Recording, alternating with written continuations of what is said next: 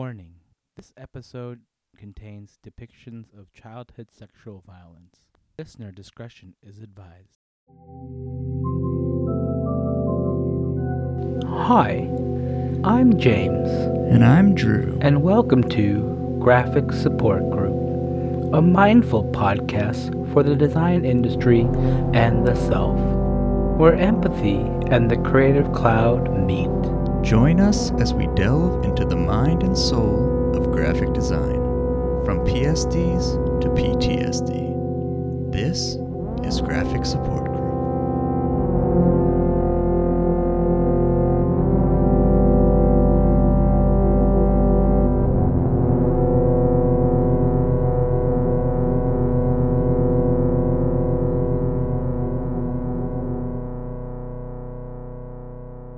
All right. Hi, everyone. It's James. It's Drew. And we're back for another really deep episode of Graphic Support Group. We have Kevin Yuen who designs under the moniker Loki. Kevin is a designer and activist working in Montreal, and he works under the studio name Loki, as I just mentioned, where he works on the intersections of graphic design, cultural production, and social change. I love that term, cultural production. We find his work super powerful and also really challenges the potentials for design and politics in many ways. But also, his work just looks rad. So we're excited to have him on the podcast today, mainly to speak about his life experiences and writings, which he's slated to publish in a book called Design Against Design. So welcome, Kevin. Hi, thanks for having me. Yeah. Thanks for joining.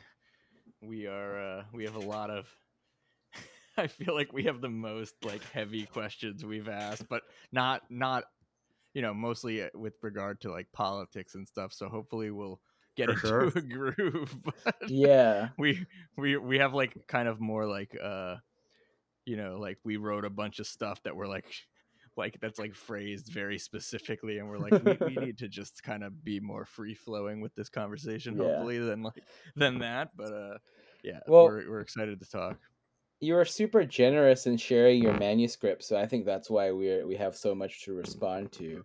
We really love your writing, by the way. Thank you. But I guess we can start off on a little lighter note. How are you feeling about design today? Oof. About design today, I'm glad. I've been having a hard time of it. I don't know, February in Montreal, for those that might be aware, is the hardest month of the year, the It's like your longest month of summer, the year. right? No, summers are amazing. Summer, we have actually really beautiful summers, but the middle of February is really bad, and I've had personally a pretty rough one. So I'm just happy when I can actually get a bit of work done during the day, and I did manage to do that today, so I do feel good. Um, but just little bits, of stuff here and there, and trying to move things forward. So I'm not feeling particularly excited, but I'm glad that I'm moving things forward, because I have some great projects that I'm working on. But it's just it's been hard to focus on that. I've been going through some stuff, and so just pushing through that. I feel pretty good about that today. Yeah, actually, that's a really good point, because I feel like no one is talking, or not no one, but people aren't really talking about that, especially with the winter and with the last 2 years Yeah, compounded into this thing. And I feel like I've been feeling this a lot lately too, but I keep being like, it's just an excuse. Everybody else is doing fine. Why can't you? but But no it's like, one, no, I don't think everyone's doing fine. And I've, it's I've so come to weird though, accept right? that. Yeah, I don't know if I I want my clients to hear this, but I'm literally only able to work 3 hours a day, maybe four. And I write an email and I'm exhausted. Yeah, I mean, So it's yeah, it's hard. hard. It It's is. a really, really strange, confusing time in so many ways. And I think it's just bizarre that so many people are presenting, when the pandemic started, at least on social media, it was okay, let's all take a pause from pretending Hmm. we're all doing great. Hmm. Because Hmm. pretending you're doing great is something everybody does all the time. But there was a moment where it was okay, we're all gonna stop pretending for a bit and just whatever. But now everybody's like, I guess we got to go back to pretending again because Well, I I'm mean, bored of hopefully, not pretending. I mean, on some levels, like hopefully things are getting a little bit better pandemic wise, but then we've got Yeah. like wars brewing, or not even Yeah. Oh happening. So man. the world's a mess. We should all. I don't know. Yeah, I agree with that kind of like trying to not pretend as much. So I'm just like, when people ask me, I know it's a bit of a downer, but I'm like, yeah, I'm having a rough time, but I'm trying. Yeah, I mean, it's important to like say that because I feel like most people would just say everything's going well. I had a really great dinner the other night at this restaurant, blah blah blah, that kind of thing. But it's like the impact of the past 2 years is not something we can also like. Yes, maybe it's getting better, but that doesn't mean like we haven't had to experience what we've experienced. So it's kind of interesting that it's like, well, that happened, but now we're fine. Like, Yeah, I mean, I think for most people that I've talked to, like on a much more personal level, and also just like I know like a couple of friends that work in mental health, it's like no, this is serious. This is lasting. There are effects. So many people have died. Period. Just even from that. So everyone around them, it's like yeah, there's a lot yeah, to take in. Yeah. Yeah. yeah, Um, yeah, I've been on vacation for a few months now. So thankfully, like That's emotionally, I'm not too like, lethargic, but yeah, kind of getting myself to like do simple tasks like emails is like trying. Um, but yeah, so yeah. let's start off kind of talking about your book. You're releasing a book on onomatopoeia. I always can screw up I their think name, but it's yeah. like, I mean, yeah, onomatope. That's onomatopoeia. Yeah. how I heard Frake, the director, say it when I met him. So Okay. So onomatopoeia. It's something like that. called. It's called. I don't know if this title is confirmed or final, but it's called "Design Against Design: Perspectives and Projects on the Ethics and Aesthetics of Graphic Design." So as we mentioned, we were super excited to read it, and it's kind of like a compilation of your writings, which are like super thought provoking, and they're also super fun. But one thread that I found was this like questioning of power in graphic design, and whether it's the persuasive powers of Pantone or offering alternatives to the hierarchical studio structure. Just like, where did all this interest come from, and like, what is your relationship to power and design? That's a Wow. big question, but Yeah, that's huge. That's huge. I mean, I think it's something that I find lacking in most design discourse, even and especially actually in like a lot of progressive design discourse, even, mm-hmm, where there isn't an analysis of power. And so, like, I should say that, like I have my graphic design practice, but I've also worked, like informally as like a community organizer here in Montreal, doing a lot of like activist work or community organizing work, so which, that, and also having like worked in that space, but I mean, work is maybe not the right word, but being involved in that space, like, and oftentimes you're in direct confrontation with power, and be that at a protest, be that at a demonstration, or be that when you're trying to work on policy issues, there's a conflictual relationship between what the quote unquote people or the community organization or the affinity group are working towards, and you're contesting that, you're challenging either the government, you're challenging a private company. I remember during the invasion of Afghanistan, there's like SNC Lavalin, which makes like all the bullets, in the world, and they're based here in Montreal. So like, targeting direct companies and campaigns and things like that. So like, that was the activist background of it, and so there's always an analysis of power there. Whereas in design, I think, especially even design, quote unquote, for social good, a lot of that we see is like, okay, how can we solve these problems? How can we do things better, which makes sense, but without kind of understanding that there's actually, a conflictual relationship in society where there's people that have a lot of power and others that don't, and that there's like totally. ways where that's fought for, and yeah, so it's something that I find is really missing when we talk about design that can improve things, because I do think like a lot of design will improve things, and like we think of all these sort of like social design projects, but if they don't accept that there's actually reasons why people are poor, Hmm. um, then we it's just like it's kind of like a band-aid solution.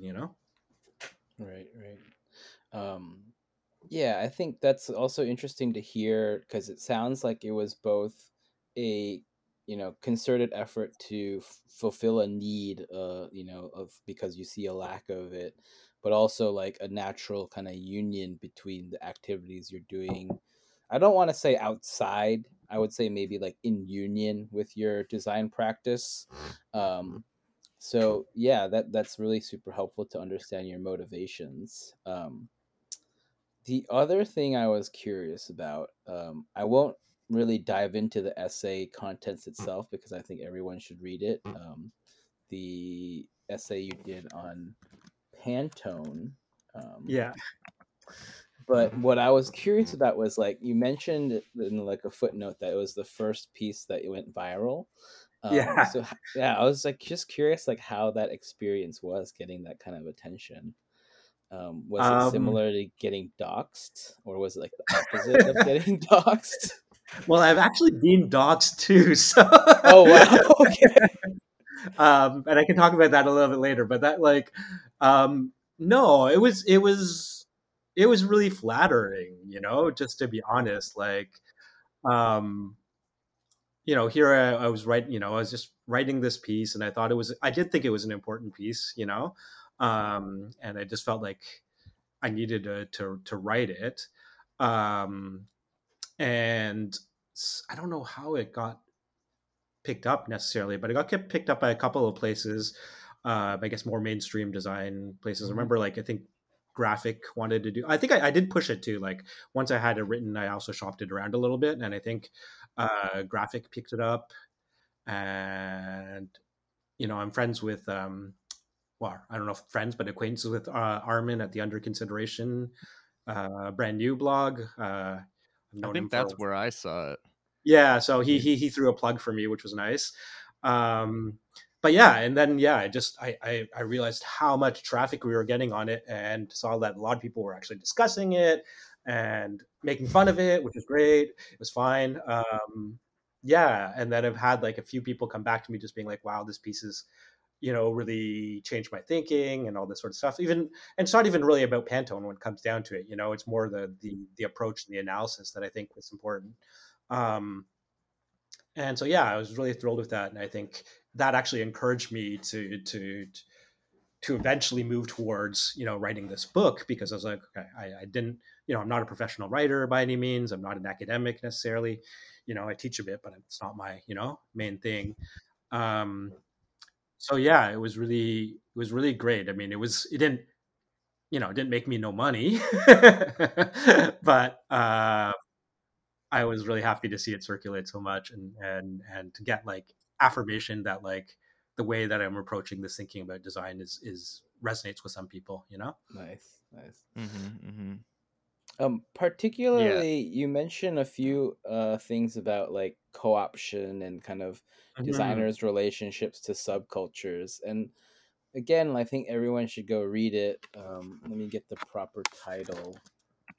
Yeah, Um, it's the propaganda of Pantone, okay. color and subcultural sublimation. Yes, yes, perfect. So I was just curious, like, what are your opinions on like the responsibility designers have? Because we're all in these positions where we like put together mood boards of like hip things that are coming out. We're Mhm. constantly having to like trend forecasts, and like it's kind of a tired story now, but I just want to hear your opinion on like how to approach those with kind of respect, but also like celebrate it in a way and promote it because we are in positions of influence. Yeah, I mean, I don't think like yeah, I've had someone else ask me this before, and it's like not a critique of appropriation. Mm-hmm. Um, and I mean that in a broad sense, not like specific instances, but like, of course, we're always doing these mood boards, seeing things, picking up on things, etc. And a lot of the times we do probably, unfortunately, especially the way that media, the the way we work now, we lose track of those sources. We don't know where this thing originated. We just know, hey, this is cool right now. So I think like, and in a lot of the pieces that I do, I'll definitely make references to other moments, other cultures, even in different ways. Um, but yeah, there is a certain responsibility to that, in that, like, who are you using this for, and is there actually a match, or are we just forcing that match, because we can, because we want to make whatever XYZ company or client look cool, or is there actually a relationship between XYZ company and that aesthetic language, um and actually, like, put some value in that, rather than just being like, this looks really cool and we just want to use it. So it's just about being more thoughtful, I think, really. It's not about like, we can't touch things, or we shouldn't be influenced by things, because obviously we are, and that's the whole entire point. Yeah, I love that answer. It's like so much more nuanced, and it's kind of like it's like a stewardship of what's appropriate. Um, kind of leads me or leads Drew into someone who can be inappropriate. Yeah, Drew, do you wanna? Is this you're talking about somebody whose Yeah. name starts with a K? Oh, now it starts with a Y. Oh, okay. Yeah. So I guess this is Oh, James trying to. I thought I heard that at first as James telling everybody that I can be inappropriate, Oh which no, yeah, totally. I yeah, that's think what I thought is too. which I think is possibly true, but also not what Yeah. he was intending to say, which Yeah, is no, that no. Kanye West is one of the topics that comes up in Loki's. Well, I guess I'll refer to you as Kevin, but Yeah, yeah, I don't know why I want to keep calling you Loki, but that's your dog's name, which is that's my on your dog's lap. name. So, Yeah.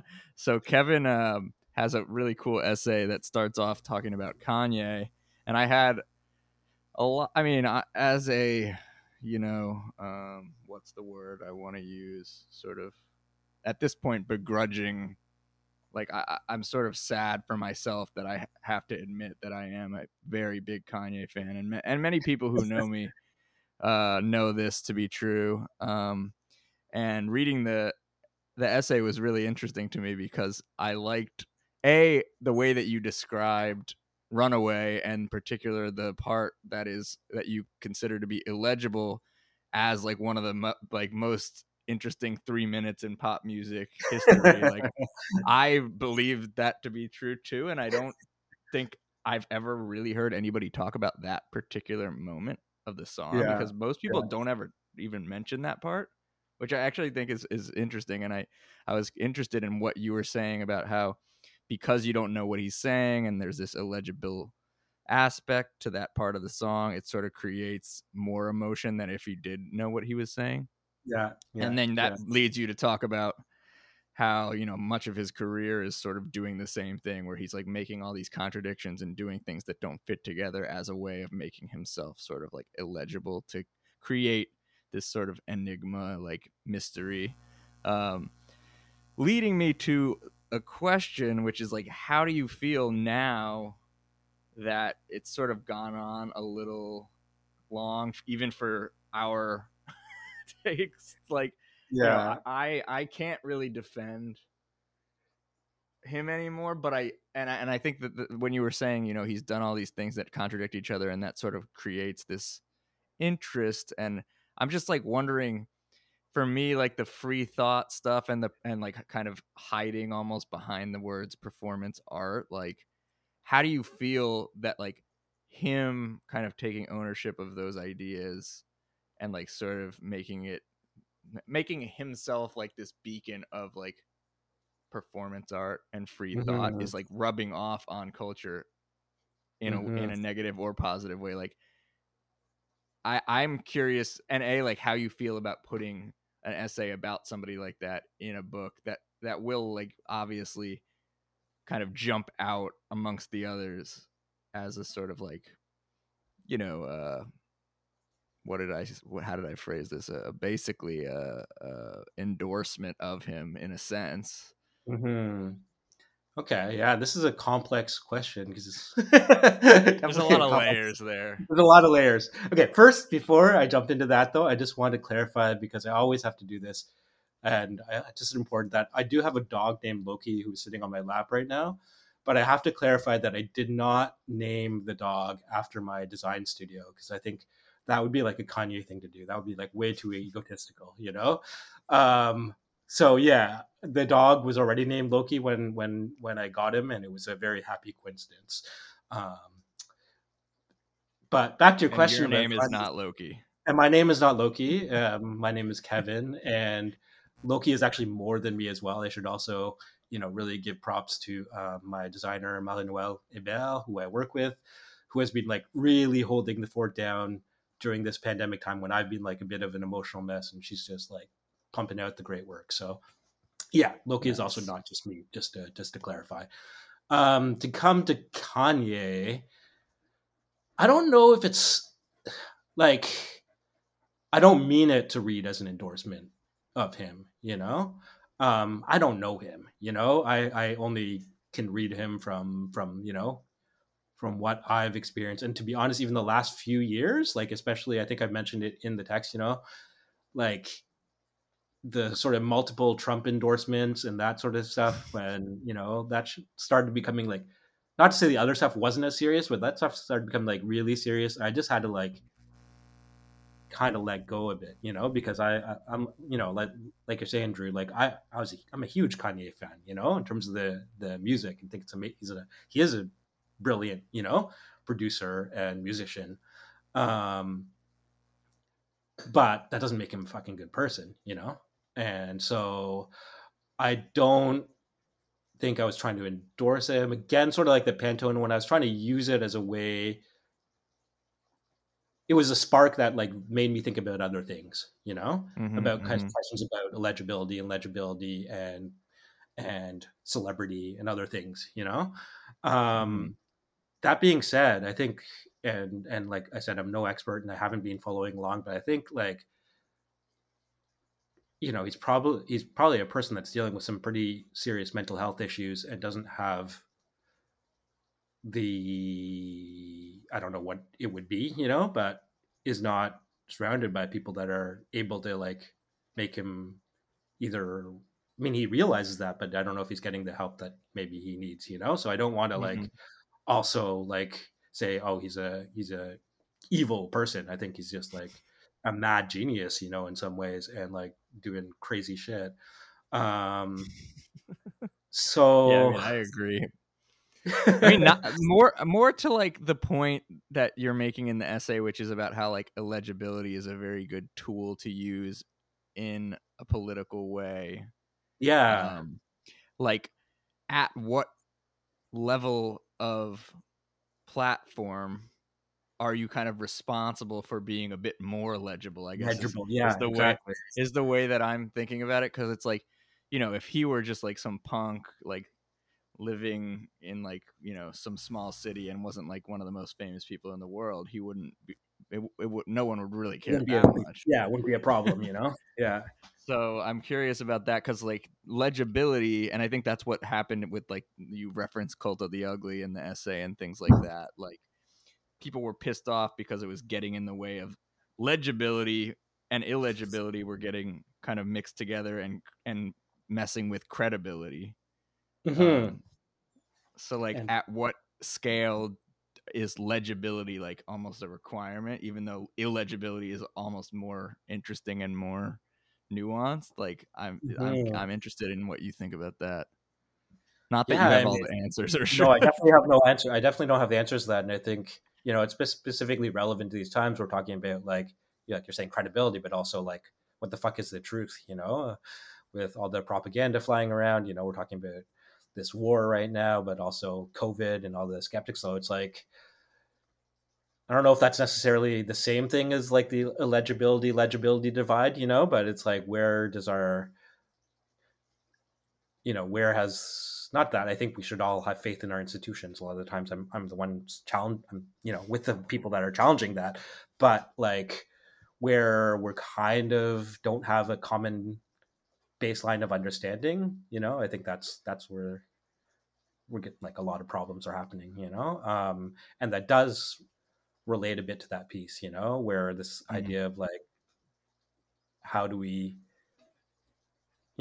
actually find ways to speak among ourselves where we can like relate to each other and like find strength in each other, not necessarily even in huge groups, but even in smaller groups, and yeah, it goes a bit away from Kanye, but I do think like similarly, like I wish, I don't know, like I wish I had better friends, I guess, to like rein them in and like be like, yo. Well, it's like there's this weird thing with him that I think also kind of relates to what we're talking about here, which is like there's this odd transparency to it, which is like he's, in that song in particular is a great example where it's like he's never shied away from admitting that he is deeply flawed. That's always been part of the art. And then you're talking about like someone like Trump who would not admit that, but is very much illegible. In a certain sense. But yeah, I think the question of like transparency and legibility and illegibility and how it relates to design and politics is just an interesting place to start talking about. And I think the fact that you got there from Kanye was very interesting to me. I am curious, with the transparency and illegibility thing, like, yeah, it's almost like a balancing act that's impossible to actually do. Mm-hmm. Mm-hmm. I don't know. Yeah, I don't know what the question really is. But I think like it works. I mean, like even if I'm thinking about the kind of like aesthetics that I'm assuming that you guys are pretty interested in just based on the guests that you've had and obviously it's really broad, but some of the things are maybe a bit more experimental or whatnot, like I think these questions are really interesting to be like, why? I mean, this is fundamentally what's happening in a lot of the book, is like, why are, without having an answer, but like, why are these aesthetics happening? Why do they happen in certain moments? And that can be from either like a really super like neutral corporate design, to like your GSG logo, so like thinking on a broader level about these kind of aesthetic tropes and tendencies and why certain typefaces are like really, really popular and like what are these trend cycles? Why are these trend cycles happening? I think it relates a lot to things that are going on in like in culture and in politics, even if we're not like directly aware of it, there's some threads that are interesting to follow, and so that's, I think, like, at least in my mind, the kind of thread that runs through my practice and also my thinking around it, in terms of the book.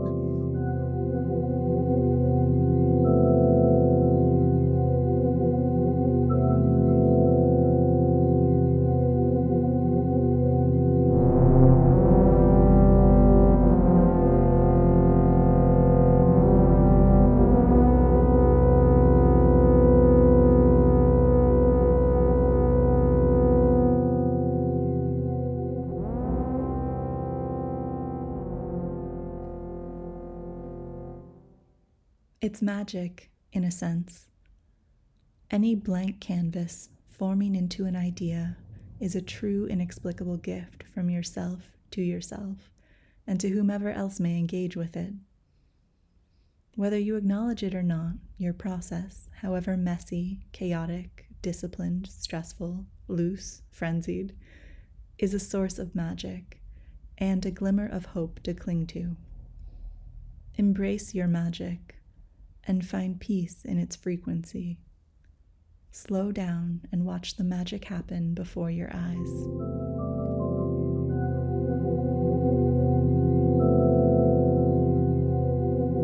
Yeah, I mean, one of the things that was a big topic actually when we had Metahaven come to RISD when James and I were there. Oh, wow. And one of the questions that, I don't remember if somebody asked them this or if James remembered somebody asking them this at a different time, and told me about it, but they were like basically saying, your work is extremely off-putting and visually like alienating. Like, why would you make work that does that if you're trying to convince people about political ideas that are positive. Like, wouldn't you want to attract people towards these ideas? And I found that to be really interesting because I do believe that what they're doing is incredibly political visually, but it's actually obviously alienating to most people. And I think a lot of political work can be that. Your work is very much not that. Your work is very pleasing to look at. It has its own sort of style, and so I'm curious where you think people who are trying to convince or create positive change politically, like where on the spectrum should they kind of occupy? Because it's basically like if you're too corporate, then people are going to say that it looks cheesy or something or other, and then if it's too kind of extreme and ugly and weird, which is probably the inclination for a lot of political people, then it's going to push people away. Like, what are your thoughts on that, I guess, based on some of these like illegibility questions? How did they answer? I think this is maybe a combination of experiences. Like, I saw Daniel van der Velden speak in the Netherlands once, and this one guy, he was like literally in a suit. He was like a corporate design guy. He's like, I've been working in the industry for 20 years, and like I've never, I've always pleased the client, and like he's like, this is not design. Um, and I think someone at RISD also kind of like asked this question of like, why do you make things so confrontational when you're trying to persuade someone? um how they like during, I don't remember the clear answer, but I do remember Daniel van der Velden kind of in the Netherlands being like, I'm not going to answer this question, like it's not for you. Yeah. It's clearly not for you. Yeah. Yeah, you're not I'm the trying to intended remember. audience, so stop caring. But that's the real question, right? It's like Yeah. if you're only making this work for people who are like incredibly visually literate and understand like a vast history of visual culture that goes beyond like what you can see in like your everyday life, then what's the point really, to a certain extent, aside Yeah. from pushing the conversation in the same way that like experimental music pushes the conversation or like Yeah, but anything yeah, experimental. but I do think that's kind of the point, like if I'm, and I mean, again, I don't want to, definitely don't want to shit on them at all, and I definitely don't, know well enough or done enough research to be able to be like, okay, like I really know what's going on here, but like in my mind, at least more recently, they're operating in the art world. This is where are we, we're seeing their work in exhibitions, we're seeing their work. It's not, it's not on, not to say that like stuff we do is on consumer like products, but it's not even a poster in the street. It's in at the ICA in London or whatnot. So at the same time, I think if we look at the aesthetics that they kind of quote unquote established in some ways, and where there are probably a lot of like very complex ideas behind, and like the kind of layer, like everything that was sort of going on there, and we can sort of trace that trickle down, I think, into some of the stuff that maybe we're seeing some kid making on Instagram about like self-care. Like there is an aesthetic lineage or an aesthetic link, I think. So it is Mhm. kind of this like experimental music which then moves quote unquote the rest of music forward in a way. But Right. I'm only thinking about that right now. It's not something I thought about before. Yeah. um and I'd also say that I think like confrontation is good. Like I think like power, like it depends what you mean by confrontation, but I think like when we do a lot of our work, it's not necessarily about like persuading people. It's more about like representing certain people and their values. So like I Mhm. always use this example, like it's a very simple example and it's very like maybe a little too like literal, but I always say, okay, especially now we can see that, like how many, like what no war, like if you make a poster for no war in Ukraine or elsewhere over the course of all the wars that have happened, and we see a lot of the designers making like anti-war posters that just say no war. That's not gonna convince Putin to stop invading. That's not going to convince any dialogue to happen between those nations.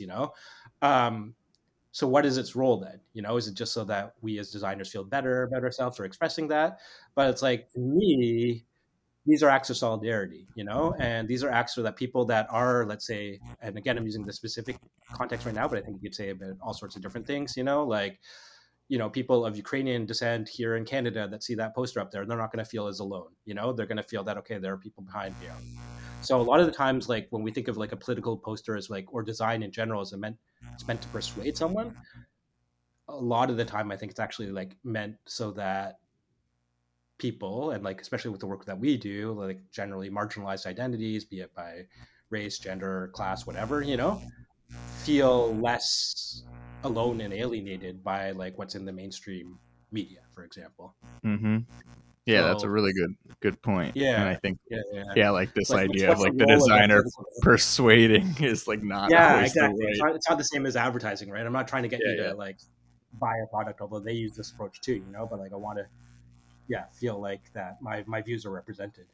Right. But Yeah. I love that answer too, because I think oftentimes political design work is misconceived as persuasion and Mhm. propaganda, which it is too, right? Yeah, as But well. Yeah. this idea of the active part of political design being representation and being the loudspeaker for whoever's cause you're trying to amplify. Um, Mhm. um, I don't know how to prepare for this, but I guess I'll jump in. Um, Another big part of your book is actually in the front part of your book after it's part of like an introduction.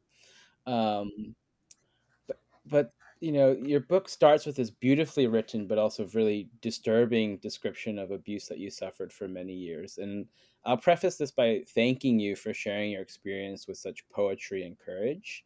And admittedly, I and probably Drew don't have many tools to speak about these abusive experiences, but maybe just if we could start off with you, if you feel comfortable briefly describing what happened. Sure. So, I mean, I think I'll start up by like just explaining why it's in the book, Mm-hmm. in the first place. Um, and actually, no, I'll explain what it is, and then maybe we can talk a bit more about why and like how I see it's Okay. linked to the design. Yeah. So, yeah, just being perfectly frank, and hopefully we can throw some trigger warnings in this. But Mm-hmm. the front matter of the book describes, not in detail, but sort of flashbacks to the past and to the present at the time that it was written, of childhood sexual abuse that I suffered for the span of about 5 years between the ages of like 9 and 14 or so, or 10 and 15. I can't remember exactly.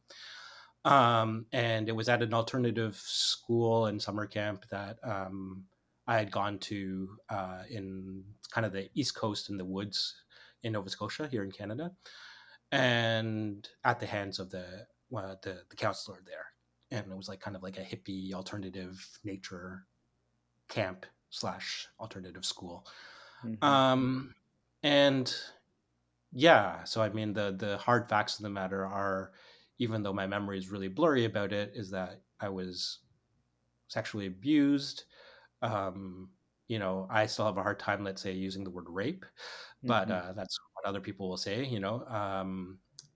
for 5 years by an older man who had all the power and all the everything in that world of that camp. And I think that, which is the case for a lot of childhood sexual abuse victims, either by family or whatnot, I saw this person as a father figure, for those years, and actually really loved him in many ways, so there's that too. And I think obviously this had a lot of impact on my life as a teenager and young adult, etc. But I don't think I really started interrogating it until like much later in life. And it was interesting because I'm not going to obviously name them, but other people that had gone through that with me also, I realized, started doing that, much later in life, so we're talking about 20, almost, yeah, 25 years removed, and I realized that I deal with symptoms of like uh, CPTSD, even though, I mean, I don't know if I'm officially diagnosed that way, but like of complex post-traumatic um, syndrome. And Yeah, so I mean that's kind of the story, and the Hmm. reason, the way that it's written, just to preface it, it was actually written for another book that my dear friend Cindy Milstein put together, an anthology called Rebellious Mourning: The Collective Work of Grief. um, and she was looking at the way that, like, the role of grief and mourning play within different activist contexts and activist cultures throughout the world, and had asked her friends for different essays. And so me, I was kind of relating to this trauma that I suffered as a kid and trying to see how that related to, like, maybe why I decided to do the type of activism that I did do, how I reacted in certain situations during certain protests and certain social movements, etc. Um, the kind of anger and, at the same time, anger and desire that comes in those spaces as well, and that's that, like, a lot of people that I think are doing this kind of work are damaged people in some ways. I'm not using that term in the kind of like, oh, they're damaged people and throw them out, by any means, but like have had rough shit happen to them, so yeah, I was trying to, like, basically, for me, a way to kind of like look back at that and start interrogating it a little bit more, um, and see how it connected to my life in the present.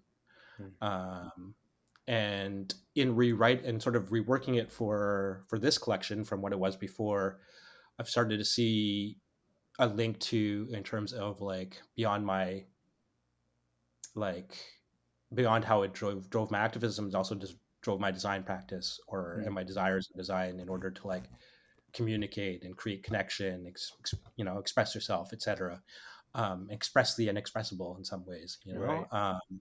So I wanted that thread to be there, because I do think, and I guess you guys do as well, because that's why this podcast exists, like, there Right. is a strong link between the type of work we do as communicators and, I think psychology and mental health, and hopefully, moving towards something that is, like, more career oriented. So, like, I think that thread does also run through the book. Right. um, I think design is really, like, an incredibly relational profession in many ways, relationships with your clients, relationships with the people that you're attempting to reach and speak to, relationships with your coworker. I mean, obviously every type of job is relational, but I think there's something specific when you are working in the realm of communication.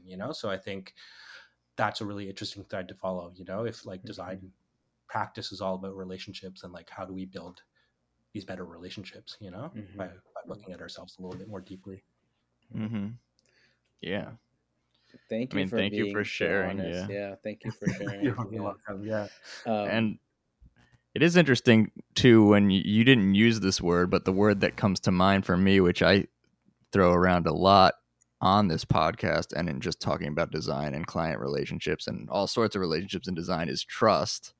And Yes. obviously, an abusive situation is something that would really diminish your ability to trust other people. But Yes. then Yes. Yeah. maybe you're creating sort of these new relationships where you can really build trust with people. And I think uh, trust is a really important thing in design that I feel like gets misconstrued a lot. And so maybe that's part of why you also wanted to, like, include it in the beginning, or Yeah.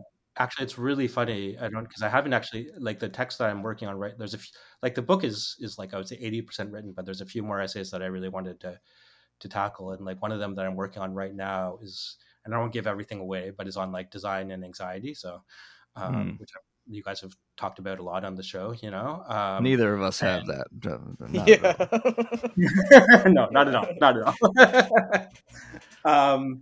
And the thread I kind of get to is actually, yeah, looking at the opposite of anxiety, not necessarily being, like, calm. That's what we might assume, if you're anxious, you're, like, feeling frenetic or whatnot. So the opposite of that's calm, but, like, the opposite that I sent it as is trust.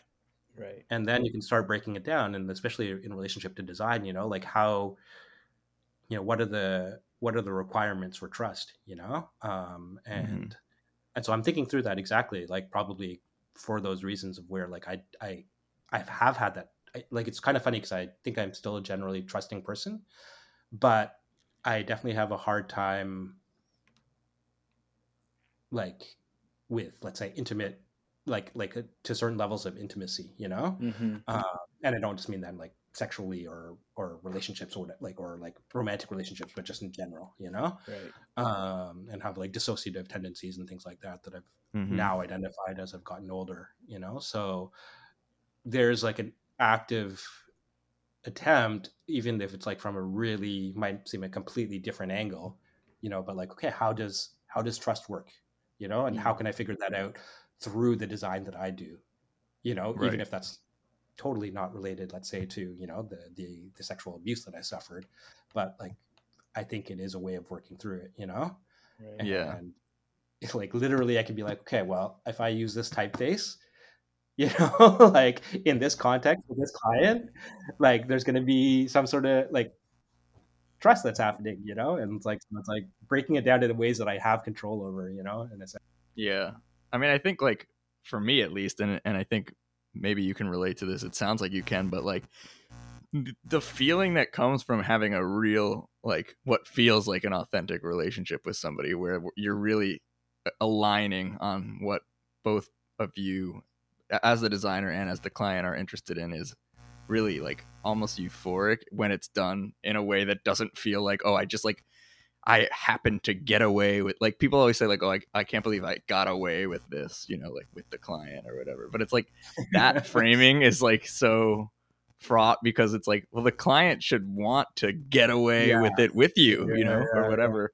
And I think like, you know, as somebody, obviously I cannot relate to your experience specifically, but you know, suffering in terms of like, you know, some familial stress and like kind of chaotic like family life and bullying and things like that, like I do feel like that disassociative quality is sort of the default for a long time when I was growing up, was just like sort of like, well, you're never gonna connect with anybody on a deep level, so you just sort of like pretend until magically like you're winning the lottery or something, the person on the other end's like, yeah, okay. Like, but developing that ability to really like connect and develop trust with people at different scales, even if it's just a professional relationship, or even if it's, you know, with you it's more sensitive because a lot of the stuff is activist oriented mm-hmm. or for politically engaged clients. But I think that that is something that's really important that I want people to talk about in this industry specifically, is like it can be a collaboration that's built on trust, and disassociating and like trying to kind of like what is it called, like power through the conversation just to get to the end is like kind of a bad precedent, I think, to set.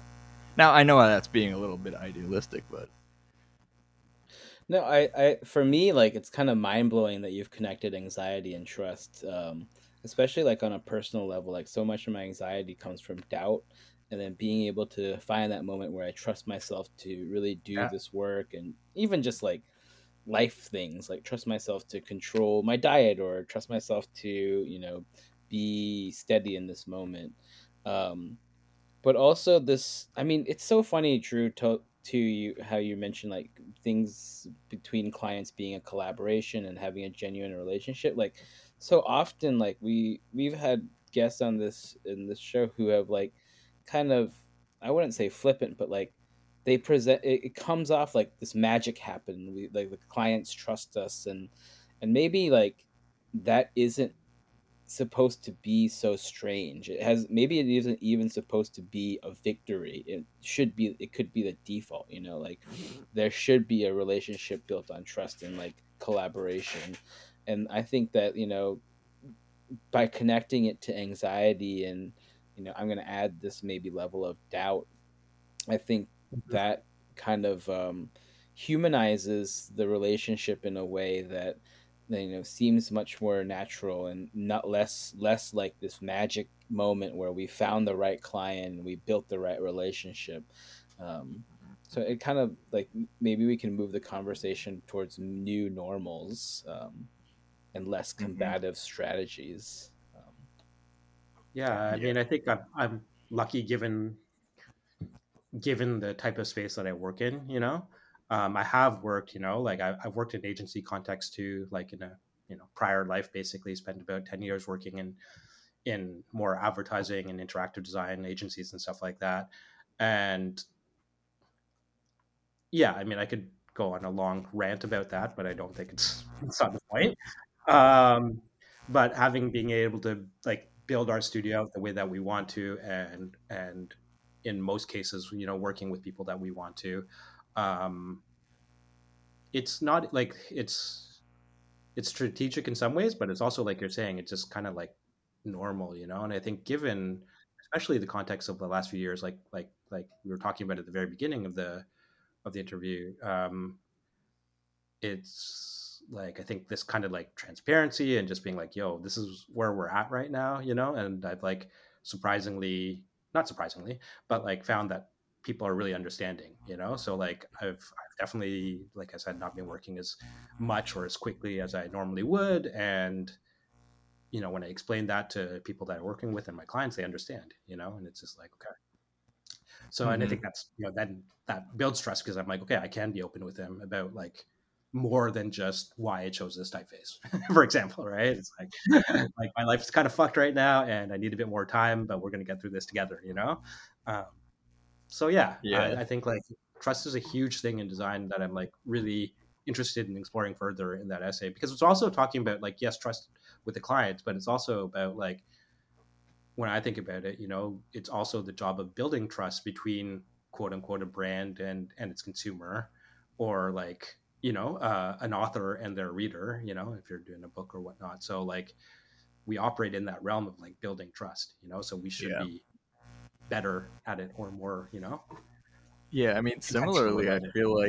I feel like this idea, I wasn't thinking about this either in terms of this, but like when I was talking earlier about like these corporate designs versus like a more kind of anarchist design ideology, everybody else has different litmuses for trust. Like the average Exactly. consumer might trust something that looks really corporate and not Yeah. something that looks, whereas someone like you or James or I like might only want to look at a book cover that looks like completely illegible or like something that like we can't comprehend because that means it's like really creative and weird and bold and interesting. So I don't know, that's also kind of just Yeah, something you I got to, I mean, wanted that's to why you think got to about. know, we've got to know who we're talking to, right? So yeah. Hmm.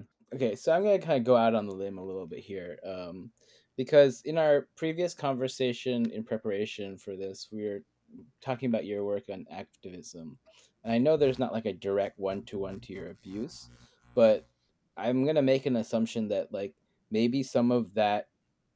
What I mean, like the question is like, was there a motivation to get involved in certain groups that kind of maybe became like an active form of healing? Um, and like, I guess the larger question there is again like how design can be more active. How can like those posters that we post on Instagram be more? So that's like the second part of the question towards your activism. But I think I kind of want to start where you made that jump from going from agency life into moving into a more social change space, and Hmm. how those motivations shifted. Hmm. I mean, I have to say that like I when I was working in agencies, I was still doing like personal and political work on the side. Hmm. It was more just a practical thing in terms of like, it took me a long time to get past that doubt, and build up that confidence to be able to be like, okay, I can actually like start my own studio doing this type of work and like Hmm. still make a living, So I think like I was always interested in the political aspects of design since like probably my undergrad, like maybe the end of my undergrad. Um, and that was around 2000, which is, a long time ago now. Um, I'm older than I look. And um, I'm trying to like draw the threads that you're drawing, James, because I think Yeah. they are interesting. Yeah. I think, as a teenager, um, I felt pretty shitty, but I think a lot of teenagers feel pretty shitty. It's like rough being a teenager, but I think I felt particularly shitty, obviously due to the abuse, though I don't think I was at all like even processing that connection in my head. Um, that being said, like coming out of that kind of like angry, upset, depressed teenager mode and then like into university and like learning about design and having some fun with it, but still feeling pretty shitty. I think it was like through like some comm studies courses that I took, which started like pointing me towards like quote unquote the like this really simplistic language, but like the evils of advertising, and like how advertising impacts our culture. And I'm like, it started giving me somewhere to point why I was feeling shitty, because maybe I didn't want to point it at the abuse that I suffered. So I'm like, you know what? Actually, I hate capitalism. I don't hate myself. And and I mean, I know that sounds like really naive, but like the more and more that I dug into it, the more and more that made sense and still does to me in a lot of ways. Um, and so I think like I was always doing this kind of work through design. I was always like using design in ways, like I made stuff for like Adbusters magazines and shit like that, and did like culture jamming stuff back in the day and like a lot of internet activism type stuff. But it was never like a professional design practice until we really started the studio. And I don't know if I've sort of lost the thread a little bit, but I think like really the funny thing is just like concretely the switch happened after I like stopped working at the sort of corporate job that I was doing and was still freelancing for like agencies and stuff like that. So still doing like corporate work, but just as a freelancer. And then there was a huge student strike here in Montreal on fighting against tuition hikes, which became like a pretty broad-based movement here in Quebec, but also like really influenced a lot of stuff. I think even in the States, like I know that I don't know which school it was, but anyways, there's like mobilization around debt strikes in the States that happened too, that were influenced, right, I think, at first by what was going on in Montreal. So this is in 2012. And like I was working as a part-time faculty member at the school and doing like freelance work on the side. But like as the strike grew and as I got more involved, like, and it lasted like 8 months.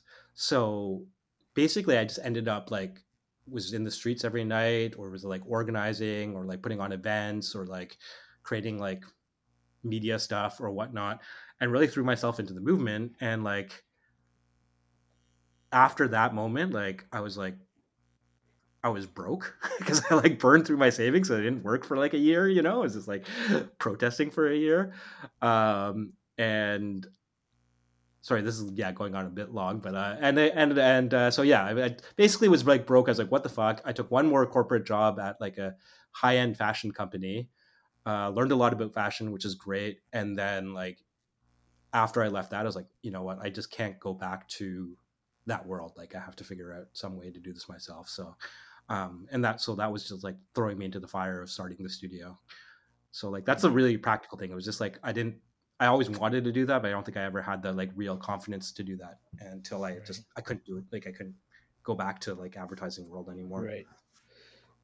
That's interesting. Cool to also hear, because it's like a combination of enlightening moments in your education and an interest that you've had throughout, but then also there was a kind of singular moment where it's like, okay, I gotta turn off the lights for this like corporate stuff and turn on the lights of my own in my own studio.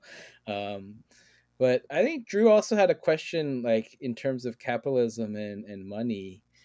Just like, yeah, I mean, I was really interested in how like a lot of your writing discusses like how there's a responsibility of design to exist within the capitalist framework to a limit. Like I forget where you said this, but like you have a friend who basically was just like, capitalism sucks, but like just make enough money as you can to like do okay for have the life you want, and then like stop there, kind of thing.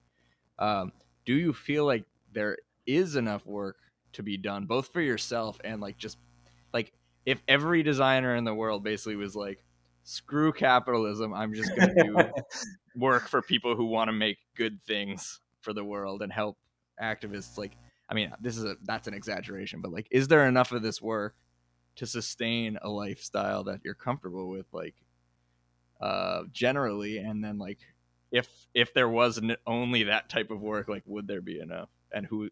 Yeah, I think like just the practicality of that is something that I think a lot of people struggle with, because I'm sure Yeah. if most designers with like good moral values had it their way, they would not be working for like these massive corporations. So I'm just curious what you think about it. Yeah, I mean, I think the easy answer to that is actually like within the current structures of our like quote unquote, I hate this word, but developed world, like no, there probably isn't, because there isn't money in these spaces. And that's a decision that, we have made, or I mean, I don't know if we made it, but like that's a decision that's like, or that's because of the way that capitalism is structured currently. Um, that being said, I think like you all, this is funny because like I actually did a bit of a master's degree in the Netherlands. I didn't complete my master's there, but I did do it there. And like what really drove me there was because I realized like how much at the time, at least, and I think it still is, like design is seen as a part of cultural production, and is funded in such a way. I always go back to the debate between like Wim Krauwel and Jan. and Jan van Toorn that like was actually in the newspapers, like like that wouldn't happen there. So like anyway, so this is sort of like a bit diverging, but like the way our societies are structured value different things, you know. And so currently, and I was having this discussion with another friend in Berlin who does similar work to us, is like, yeah, if all the designers that are coming up now, all the young students that do want to be doing this good work, where are they going to get the jobs? Because they're going to either take them from you, or take them from me in its sense, that doesn't mean the need's not there, but definitely like the economics of it don't make sense, But I do think that there's an expanding role of design, in many ways as well, beyond, let's say like corporate branding or like, pure graphic design. And there's a lot of needs coming from a lot of organizations that are not necessarily like how much do these companies do these companies play within our economy? I mean, it's huge, but there's also work in nonprofits. There's also work in like different grassroots community organizations, and all these places need communications people, So it's about like kind of flipping the script, I think, in terms of like what we think is a designer's job, right? A designer's job is to make a logo for a fancy company, or to do like a really cool ass like art catalog or a record cover, But what about the like, little community center down the street? Like, could that not have some brilliant design somehow, and why not, or that political organization? And so the work, like that's what surprised me. I mean, I'm not to say that we're definitely not raking it in, but we are surviving, and our stuff is like probably on a smaller scale because we like to keep things small scale, but I know there are a lot of design studios doing what we might say like good nonprofit work, and so I don't think that I think like, yeah, on that practical level of the economics of it, like not everyone can do this, and like, that's okay. But at the same time, I think it's also about like how do we value different things in our society, and how can we shift that as well, to have some agency in that as designers, but also as like individuals, right? Yeah. That we place value on these things, and that because we place value on it, then they can pay designers, and I've seen that myself in terms of just certain organizations getting more funding or getting less funding, and like seeing how that shifts over the years, It almost, I was thinking like, I mean, this is a interesting parallel, but like how there are public defenders, like it almost, I wonder if there could be like a public design fund, like where it's like, if you're an organization that needs design, but you can't afford to have design, there's like this person who's hired by the government to do design work for you. I don't know I don't know how successful that would be, but I mean, yeah, it's funny because I mean, in some ways, I've thought also of like incorporating our studio as like a non-profit, where I still get paid, but it's like we're not really making any profit anyways. So, like in terms of like banking cash, like that's not happening. So there are like also like different like work models that I think are interesting. Like, I mean, I don't like it's funny because like the public defender, kind of thing, right? It's like when you think of like who wants to be a big hotshot lawyer, they're not thinking of being a public defender, But hey, right. those public defenders are doing good work for Exactly. and yeah, that's sort of like the role I see. I mean, we probably definitely charge a shit ton less than any of those agencies, so people can access our work. We're trying to find that balance where we can still make a living, but like it's not a huge burden on organizations we're working with. Mm-hmm. I'm also maybe this is a misconception that I have, but I'm also curious about like the to get a little bit more behind the motivations to do this kind of work of social change and also the activism work. Because I think I have a misconception where it's like maybe I mean, probably definitely coming from a point of dissatisfaction, but I think I tend to equate it a little bit too much to a feeling of angst. Um, Mm. but I'm curious, maybe also like just describing like how your motivations have evolved in the emotional spectrum of the work as you've become more involved in community organizing and worked with people who have these deep convictions.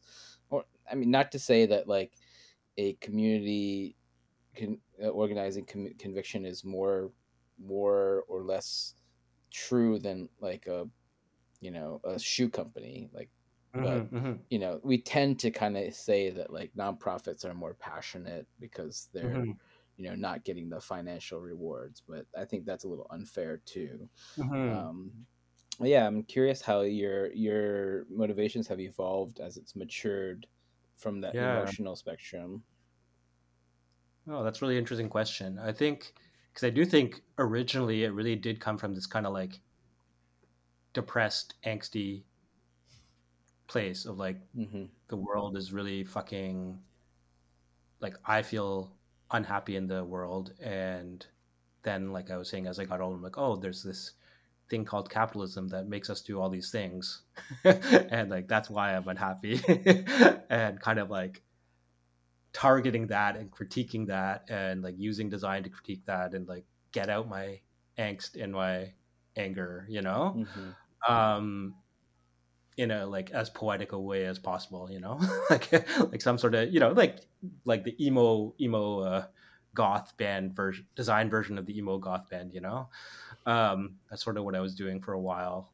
um but I think as I've gotten more involved, and this really like again comes back to the relational context, of meeting people, actually doing, organizing work on specific causes, specific campaigns. Like, and that's the thing. I was never, because of that like angst, I don't think I was ever like, oh, I care a lot about the environment, or I care a lot about animal rights, or I care a lot about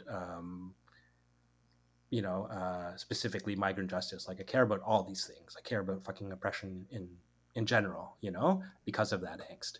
But seeing people working in different ways, like I think as a good designer should, I think in some ways, like it took me a little bit more outside of it in that sense. I don't know if this makes sense, right? But like to actually then understand those contexts a lot better, and like what it meant to do communications for that. Um, and how to work with people in community and to like not be at the center with my like angsty shit, you know? Mm-hmm. Um, and to learn, and learn about these struggles and like how do they actually impact people and how do they impact me. And then like, so in a sense, it's like actually I've become more professional in, and I don't, again, I use that word with like quotation marks, but like, I think yeah, it's like I'm much more knowledgeable about the struggles themselves, but also like in terms of I'd like to think like how to communicate them, Mm-hmm. It's almost like you've gone from being like somebody who wants to make sort of a statement with your design to somebody who is like a conduit for other people's Yeah, desires and like needs. a little bit, but I still feel like well, I think this is why it's like, you know, in that description, in the description of our studio, I put like graphic design, cultural production, and social change was like these three kind of things. And sometimes people ask me, or at least I think they ask me, or maybe I just ask myself, like, why did I put graphic design in there? Because it's obvious I'm a design studio, you know? Um, and one part of it is like, and this is why I'm like happy to participate in this podcast and stuff like that too, is like I actually really care about graphic design as a discipline, as a practice. And so it's also actually a focus of our work. And if I'm making any sort of statement, it's to maybe it's towards people in graphic design, you know, but I'm not trying to make that statement to, you know, well, maybe to a certain extent, like, okay, your graphics could be better, you know, but yeah, like I think like what I've realized as I've gotten more like experience in the in the work that I do, I'm like, okay, well, I believe in design as a medium. I believe in design as a discipline, and like actually, that's where I want to make that statement. That's why I'm writing this book. That's why I'm doing like the more experimental works, maybe that like will hopefully participate in some sort of like design discourse, you know. So yeah, I do. Like I think it's like I still feel have a lot of agency in the work I do for our clients and our collaborators and our partners, you know. But like my desire to speak to audience is like really also geared towards designers, you know, themselves, because I want to improve the discipline. It's interesting to say that too, because like hearing you talk about it in that way and in this context, I often am like kind of thinking about this podcast and thinking about like myself as a designer, and like James and I talk about this too. Like it is like often easy for designers to just be like, it's just design, like we take this way too seriously, like why, like it's so dumb. But actually, like, to be fair, like it is a really powerful thing, and it is a really important thing. That is an art that is difficult to master, that requires like a level of understanding about like the world and how visual culture works and what it means, etc. And like the only reason really why it's been degraded is because a lot of people aren't very good at it. Not in the sense that, you know, like not in a judgmental way, but it's like if you degrade something to the point where it's like, oh yeah, everybody thinks that it's something that is just easy to do, then yeah, you're gonna think it's stupid, but it's not really that easy to do. I think one of the reasons why this podcast exists is because graphic design as a medium is sort of self-loathing and sort of full of people who have like this weird relationship with their own self-esteem. And I think a lot of it comes from these issues, and that's not to say that like, yeah, I agree, like the democratization of anything is like amazing, and everybody should have access to tools, and people should be able to make things. But yeah, I think it's just an interesting question of like what is the value of a graphic designer anymore.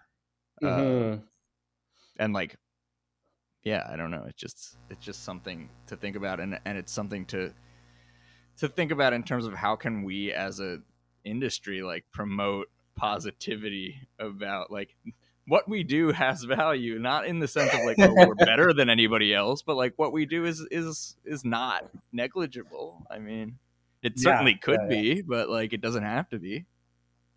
Being thoughtful about anything is a worthwhile endeavor, I guess.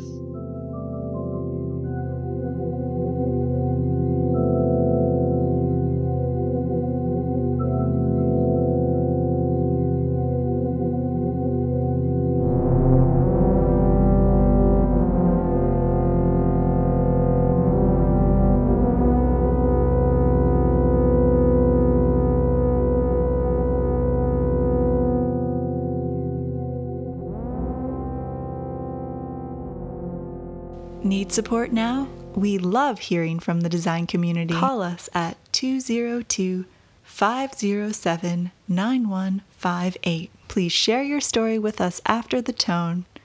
We'll do our best to respond on our podcast.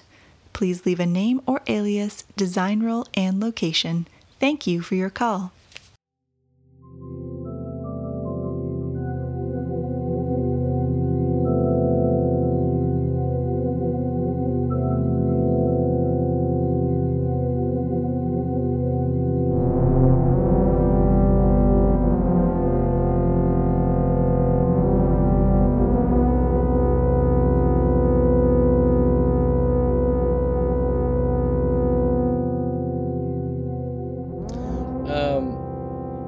So, like, one other thing we like to do on the podcast in summary is come up with a mantra. Mhm.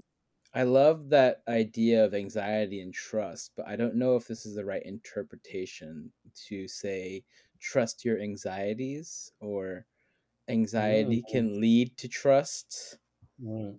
or overcome your anxieties with trust. I don't know. I might not be interpreting the right way, I but mean, one thing that I was gonna say about the whole trust conversation was that a lot of the issues with or a lot of anxiety comes from not trusting yourself, which then it prevents you from trusting anything and then trusting the process. So I don't know if that's helpful at all in terms of, like when you grew up in a situation or had a trauma in your past where you sort of almost like have that kind of like, I was sort of part of the reason why I was bullied or whatever, like I should have been more blank or whatever, like you don't trust yourself to get yourself out of like shitty situations basically.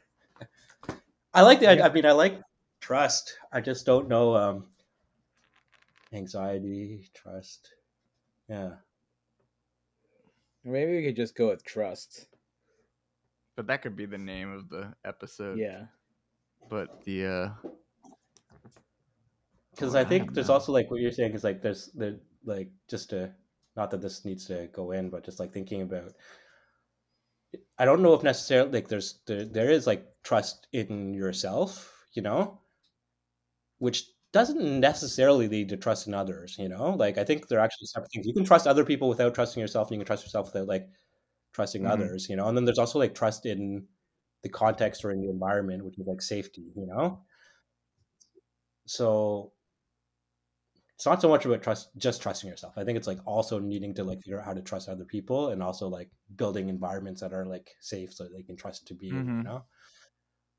But Yeah, I think for me it's like once I can trust myself, then I can trust myself that I will develop the skills to build trusting relationships with other people or something like that. It's like, or that I can trust myself enough to like to handle myself in the ways that are appropriate and respectful and nice with people to get better relationships. But if I don't trust myself, then I'm like questioning everything I'm saying, and then everything that they're sending back is also me questioning. Well, is that something because of what I kind of the energy I put out into the relationship? Like, not that that's clarifying much, but Yeah, I like uh, I yeah, like just I kind of just like just trust, and like, I don't know, trusting that word. trust and um trust. yeah, trust and trust. There we go. There we got it. We got it.